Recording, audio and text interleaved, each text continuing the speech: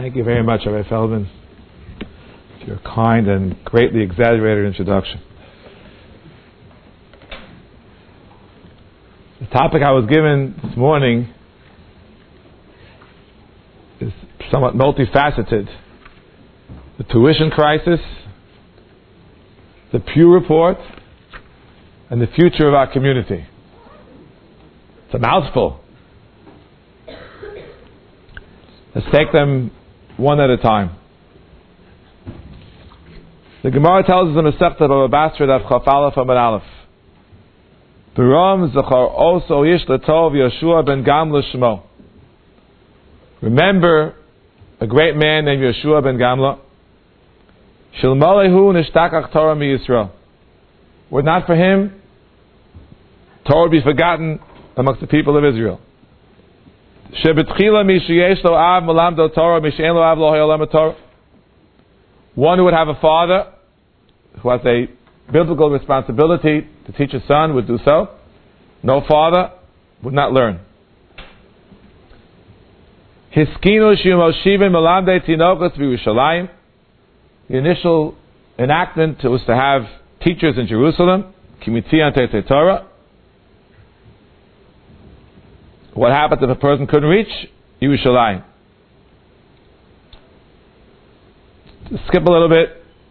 Tikkun shiyu Yeshua ben Gamla tikkun shiyu moshivin melamdei tinokos b'chol medina u'b'chol ir v'ir. From the tender age of 6, the students would come to study Torah. This enactment is not only a Talmudic statement, it's found in Shulchan Aruch, as we shall see. And Tosfos says, the very bottom Tosfos discussing class size, 25 more. That if the requisite numbers exist in the community, b'nei ha'ir yecholin lochuv zeh zeh lahaskil lehem melamid.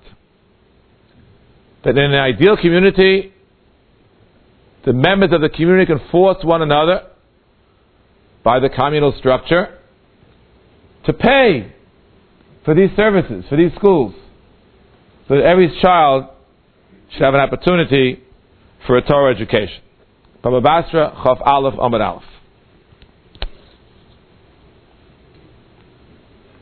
I'd like to show you how it's found in the Shulchan Aruch as well, before we put away the Svarim, discuss other matters. The Ramah, in Siman Kuv Samach Gimel and Choshen Mishpat, writes as follows. B'mokom sheb'nei ha'ir moshivin b'neihem melamed tinokos v'ein avian shel tinokos yochol liskol evneihem. Let's talk straight. The father can't afford the tuition. V'yitztarchu hakol yitan atzchar. There's an assumption, not even just assumed, that the obligation falls upon the community at large. It's only a question of how do you apportion this obligation. Says the Ramah, Govin lefi mamon. It's not per capita. Not everyone shares the burden equally. Depends upon the financial situation of each and every member of the community. Remember, in those days, which are not all that distant, the Ramah himself lived in the 16th century, but it continued through the pre-war era in Europe when there were organized communities. There was a leadership that would assign responsibility of a financial nature, what we call today taxation. Our communities no longer have that power. But if the Teaneck government asks you to pay for a real estate tax, it's hard to argue with them. So was the local government, autonomous local government of Klal Yisrael, and they would tax you based upon your net worth.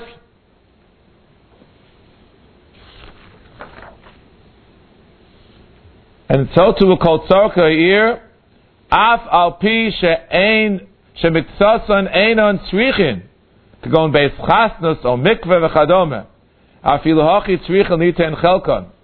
No person can say, my family no longer needs a mikveh, I'm no longer making weddings. Oh, let's get to our situation. I no longer have children of school age, and therefore I'm exempt from this responsibility. No such thing. There are no exemptions. It's a community responsibility. These are the swarm I wanted to quote before proceeding with my remarks.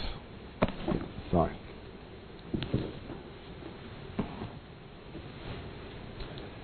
Is there a tuition crisis? Absolutely. What precipitated this crisis?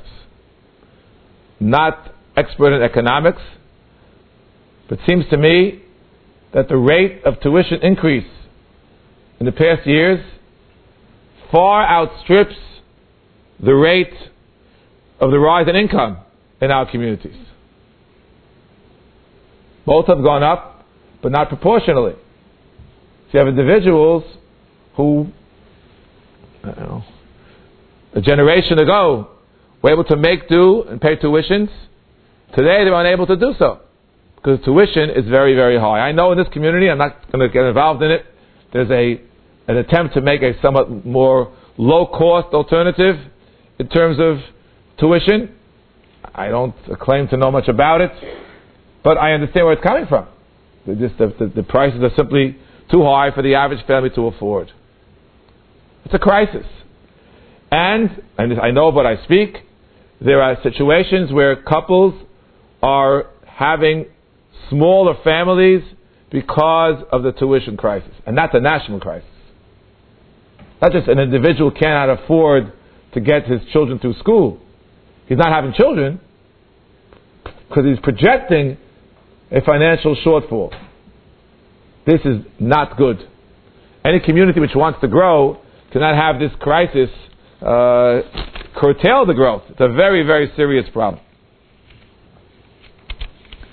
So how do we solve it? I didn't come here, you can expect with a comment to say, yes, you have a crisis.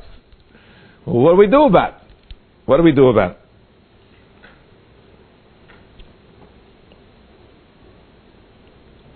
Number one, in the absence of our ability to go back to the formula of the Gemara Baba Basra and the Ramah and Choshen Mishpat, in which case there's no such thing as tuition as such. What kind of tuition? The community needs a facility to educate its children. Whether you have a child or children is immaterial. You figure out how much money you need. You go to the people in town, you figure out how much they're worth, and you just tax them. But a utopian, I am not. Although that's the way it should be, based on the Gemara. That's why I read you the Gemara, and I read you the Tosfos, and I read you the Ramah. But I don't see it happening anytime soon. Rabbi Feldman gave me many titles. All these titles and 100 times more, and great, Rabbanim much greater than myself. I don't think are able to restore this kind of a community taxation, which would obviate the problem. So, being somewhat of a realist, we now have to say straightforwardly that having our population, obviously whoever made up my title understood a connection between these three things. Having our population curtailed by the inability to pay tuition is an unacceptable phenomenon. We cannot accept it. And the only way out is that the yeshivas, despite the fact that they are unable to tax community members, have to give what we'll call large tuition breaks to families that cannot afford to pay the full tuition. It's simple as all that. Of course, again, being realistic, there are parents who say, I don't have. And yet, you look around and you see that they're spending money on what we call luxuries. Unacceptable. But the precise definition of what's a necessity and what's a luxury is subject to different factors. Yes, there is a concept of a standard of living. It's enshrined in halacha Based on the Gemara Masechta Ksubis, when a couple marries, a man is required to support his wife at the higher of the two standards of living that the two of them grew up with. Ola imo of eno yoredes imo. So Chazal were obviously aware of various standards. And yes, every community is somewhat different. But nonetheless, there's an average, and there are things which go beyond. Very expensive houses, a constant influx of brand new automobiles.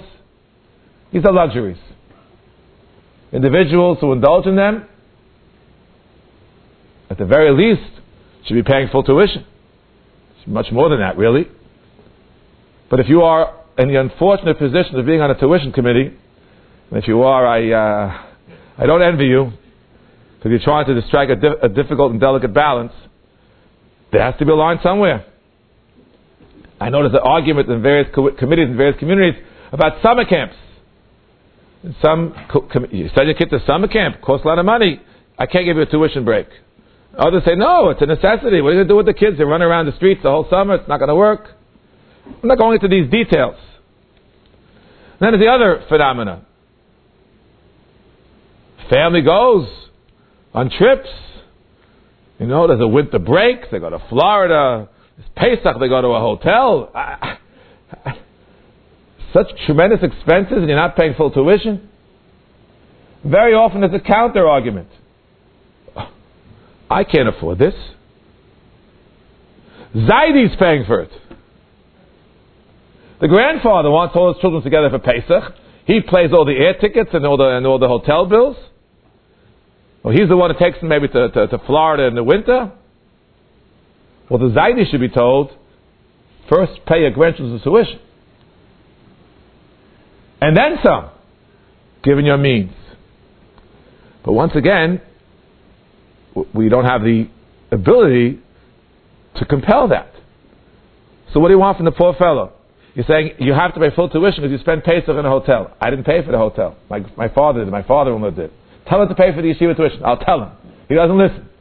So is he required to stay home on Pesach and have a fight with his father or with his shver who insists on spending the money that way? Don't think so. But I'm just giving examples, a couple of examples of how delicate things can get.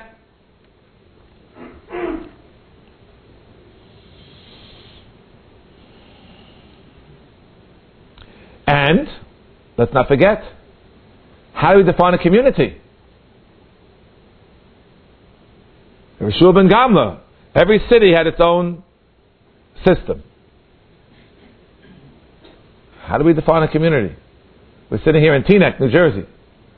Do we define Teaneck as only being in Teaneck? I'm not completely familiar with every last child in this community, but I understand that many are in school in places called Englewood, or maybe Paramus, maybe just over the border in a very large school, which I think is on Kinderkamak Road. I'm not sure what the municipality is over there. Not giving any. I'm just mentioning. So we can no longer define ourselves by a city line or a town line. I believe that the community that we're describing, and then abstract, where we could compel the financing of the schools, is a community in which the children that live on our block, in our shul, in our general range, were there studying. Maybe you want to call it Bergen County. Don't know. I'm just giving examples. Even the definition of a community today is not so simple. And this leads me to my final point on this matter. We've heard this from Rav Shechter Shliter on more than one occasion, that in reordering our tzedakah priorities, we have to give first priority to the needs of our communities.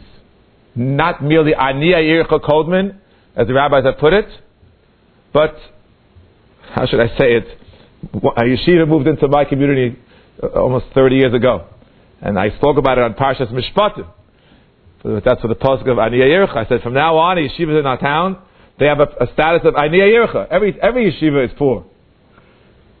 So you have to first be supporting your own yeshivas, which will somehow alleviate to some extent the tuition crisis. before doing other very important things in supporting Torah and Eretz Yisrael and other valid charitable institutions as well. That's what I have to say about the tuition crisis. Again, I'm talking about 3 topics in a short period of time, so you forgive me for being somewhat brief on each of them. Now we move to the Pew Report. By a show of hands, who here has read the Pew Report? Wow. 200 and something pages. Judah Diamond, who we thank as being the dynamic force behind the Torah, sent it to me on an email. I read part of it. I can't say I read every page. It's a major report describing the present and future projections of the Jewish community in the United States of America. It's very simple to make a very long story of hundreds of pages very short. What the Pew Report reports is that the demographic future of every subsection within the Jewish community is directly related to its adherence and its passionate embracing of Torah mitzvahs. Not the words they use, but that's what comes out clearly. So therefore the non-Orthodox branches are hemorrhaging, or if you will, redefining, counting as their members individuals who by halachic reckoning are not really Jewish. Again, that's not the topic for today. Whereas within the Orthodox community, where the adherence to Torah is stronger, there is an uptick demographically. And let's explain what it's all about. We face the twin threats of people, as they call it today, leaving the derech, off the derech, assimilating into outside society, and the logical result of that, which is massive intermarriage. These phenomena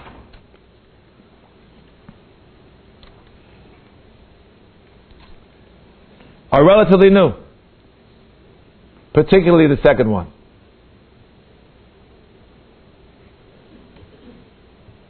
If one looks back historically, let's measure time starting from the end of World War II, 1945. Well, let's before that one finds in the American scene, where we're not kidding ourselves, we're not revisionist historians, significant majority of Jews in America were not observant. Very strong majority.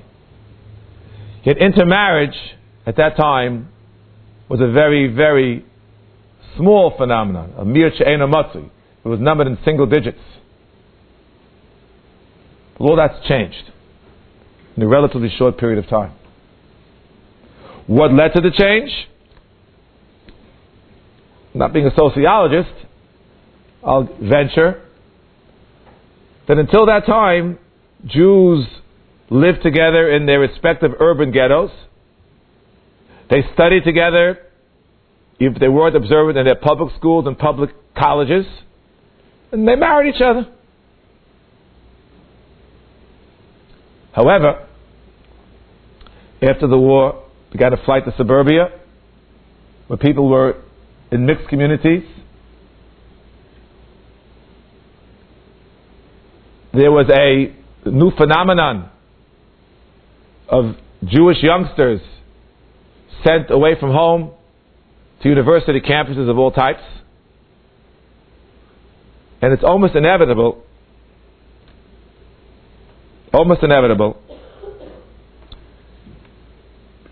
that we now speak about Rahman al-Islam, the majority of Jews intermarrying. nothing holding them together. We just read Parshat Shmos. And before that, we're reading in End of Bereshis. The Jews in Mitzrayim were in a ghetto. They were in Goshen. Self-imposed. Arranged by Yosef HaTzadik. And they were separate, as Chazal tell us famously, in their language, in their dress, in their names. This is what maintained them, even if they were sinking into the impurities of Mitzrayim.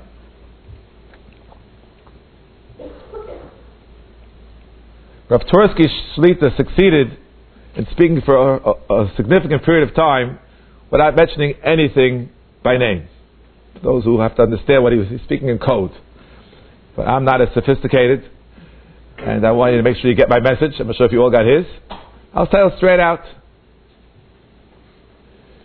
The Orthodox community is divided into various subgroups. That we heard already. But none of them are named.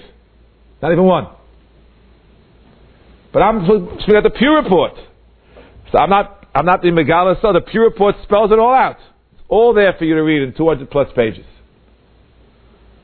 And they describe even the subdivisions within the Orthodox community. They talk about Hasidim, with a capital Ches.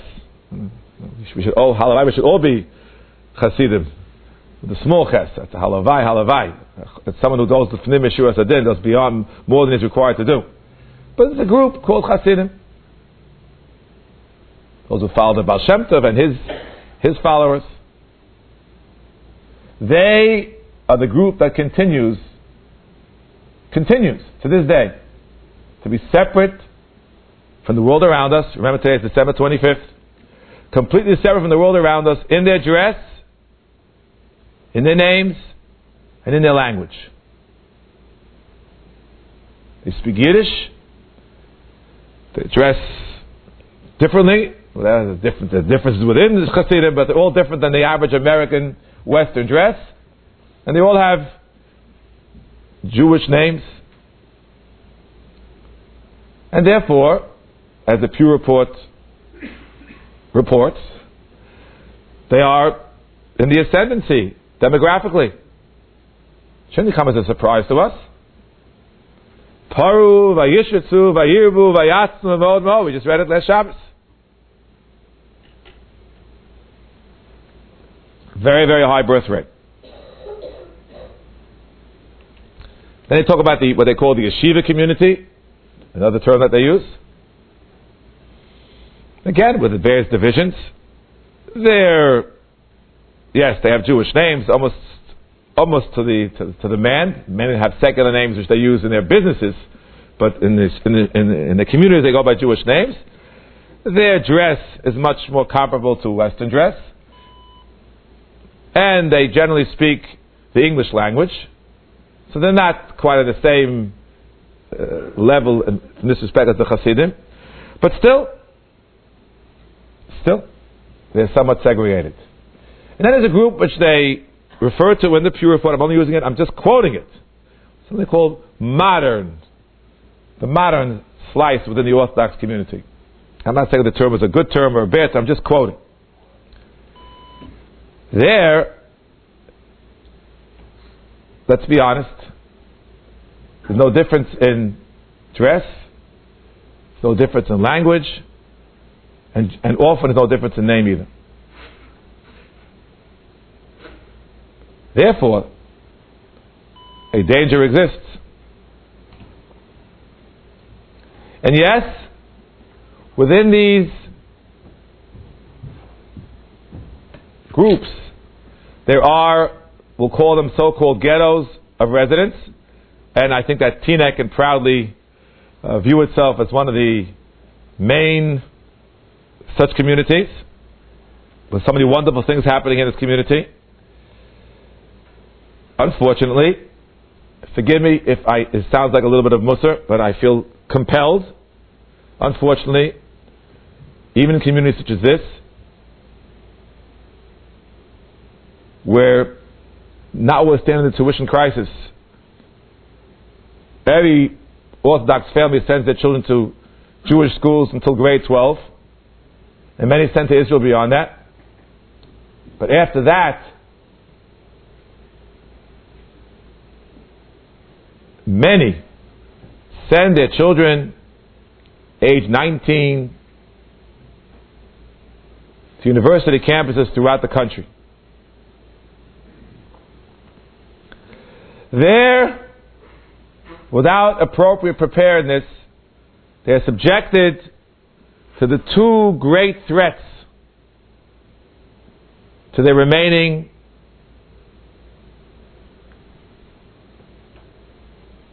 proper Jewish children and growing into proper Jewish adults. I recommend a pamphlet. I've mentioned it before. It's called Orthodox Assimilation on University Campus. Authored by, some of you may know the names from here, Gil Pearl and Yaakov Weinstein. Make sure you get the original edition. There was some censorship later on.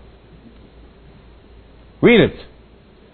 And you'll read about the twin threats the Chazal speak of in Masechta Brachos.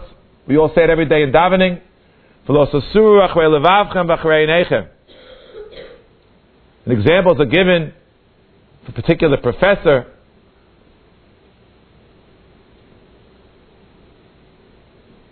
who has led many astray in perhaps the number one university in this country, who lose their emunah, lose their faith in Hashem and their faith in Torah Misinai, based on his articulate presentations to the contrary, which they're unable to assimilate and to ward off. That's achrei levavchem zuminus, v'achrei einechem zaznus. University campuses today are don't trust me. Just figure it out from the various reports. The permissive nature, the promiscuity is rampant.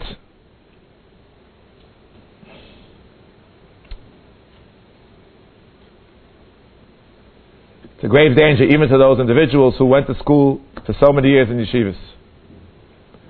To summarize what the Pew Report is telling us, we have to learn from it and look reality in the eyes. I'm discussing now the Orthodox segment. The others are beyond us for today. By the much, much greater birth rate and lesser rate of attrition, the Hasidic community and the Yeshiva community have emerged from being a very small sliver of the Orthodox community at large in 1945 to becoming a dominant majority. And the Pew Report confirms what Marvin Schick had written about earlier, that if you're looking at projecting to the future, and the only way to project the future is to count children in school, the Hasidim, again, these are all approximations, are about half within the Orthodox. What they call the Yeshiva world is a third, and what they call the modern is a sixth. Confirmed by the Pew Report. If you look carefully, 17-18% of the Orthodox population. Okay, I'm just giving you a reality check. So what about the future of our community? How do you define our community? We heard so eloquently. It's very, very important to realize that fundamentally Klal Yisrael is one community. If you wish to define, quote-unquote, our community as being one which is more connected to the outside society,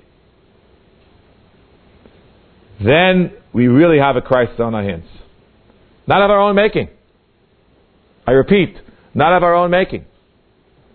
We may be no more open to society now in 2013 than they were in 1953, 60 years ago.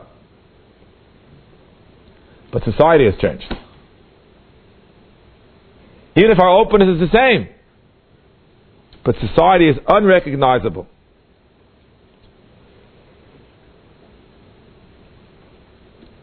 You know, I grew up in the 50s, a nice block in Queens, and there were family values. There were Jews, there were only two from Jews, there were non-from Jews, there were non-Jews. There were intact families, parents and children. Yeah. Look, we're not going to deny the fact that things were done wrong, but outwardly, that's how it was. Family values. Since then, some say it began in 1960 when the so-called, quote, revolution began, based on various pills and other phenomena, not going into that right now. These family values were destroyed. When promiscuity became the rule rather than the exception, and more than that, in recent years became a matter of principle. People are called upon to defend every type of activity, everything which the Torah prohibits, from adultery to gay marriage. Everything now is defended as a matter of principle. Consenting adults, why are you stopping them? Why are you being so harsh and fundamentalist?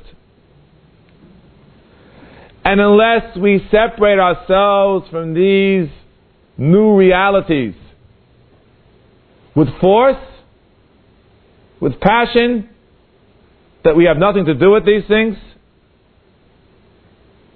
we are headed to the brink of disaster. We learn in Tehillim, Vayis'aru v'goyim vayilmadu mima'aseihem. This has always been true. But as I mentioned a minute ago, even if our his'arvus, if our intermingling is no greater than it was 50, 60 years ago, but the ma'aseihem are much worse. This requires a greater separation. And therefore, if you're looking at the projection, the future of our community, if you define our community as a community that's open to the influences of secular society, as opposed to others in the Orthodox community that have closed themselves off, the picture is bleak indeed. And yet, I believe that if we strengthen ourselves, we're able to maintain a community which has a certain measure of openness to the new realities, provided that we are aware of the dangers they present and take appropriate precautionary measures.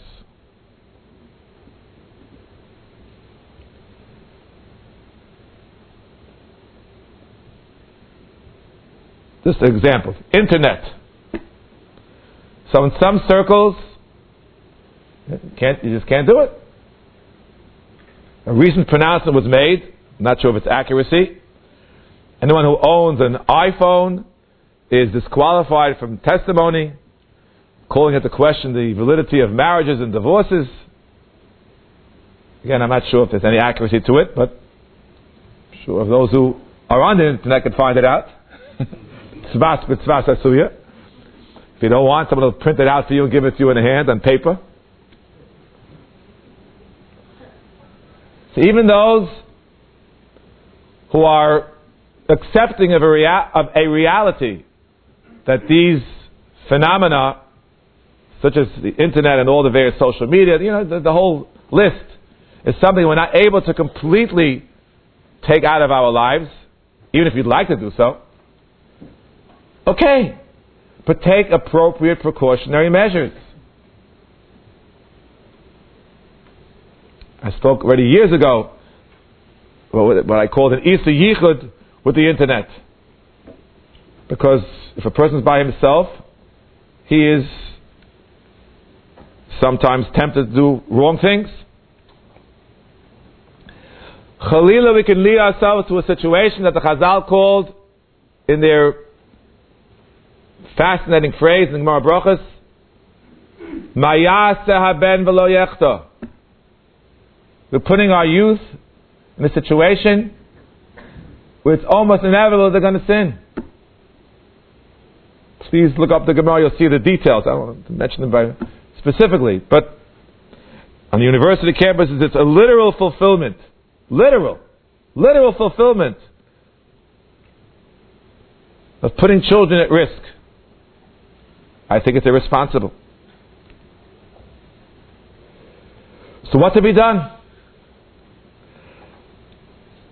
My son was explained to me his sociological explanation of why our yeshiva University, Yeshiva College, Yeshiva hasn't grown that much over the years.